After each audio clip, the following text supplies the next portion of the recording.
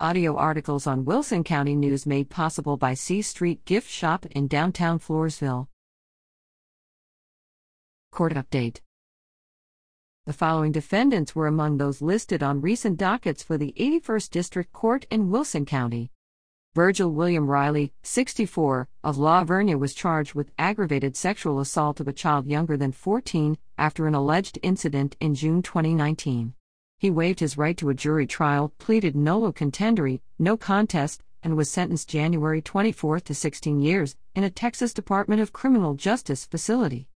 Nicholas Arbosel Maples, 29, was charged with 2 counts of manufacture or delivery of between 1 and 4 grams of a controlled substance in Penalty Group 1, after allegedly possessing methamphetamine with intent to distribute to another in November 2021 and March 2022.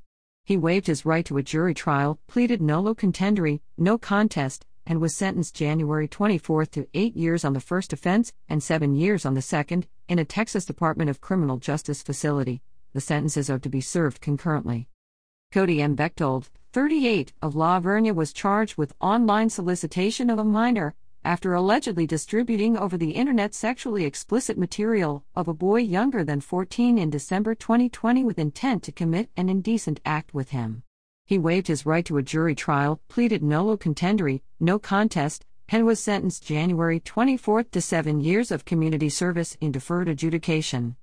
James D. Hendershot, 37, of Seguin was charged with illegal dumping of more than 1,000 pounds or 200 cubic feet of waste, after allegedly abandoning a mobile home trailer in February 2022 near the intersection of CR 109 and FM 2505 in the Fairview community.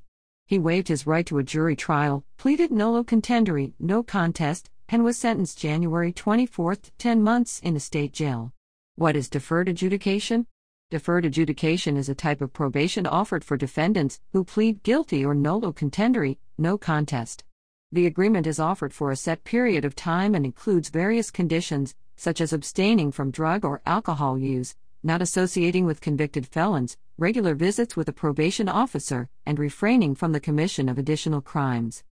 If the probationary term is successfully completed, a judge can decide to dismiss the case, which also clears the conviction from the defendant's Texas criminal record.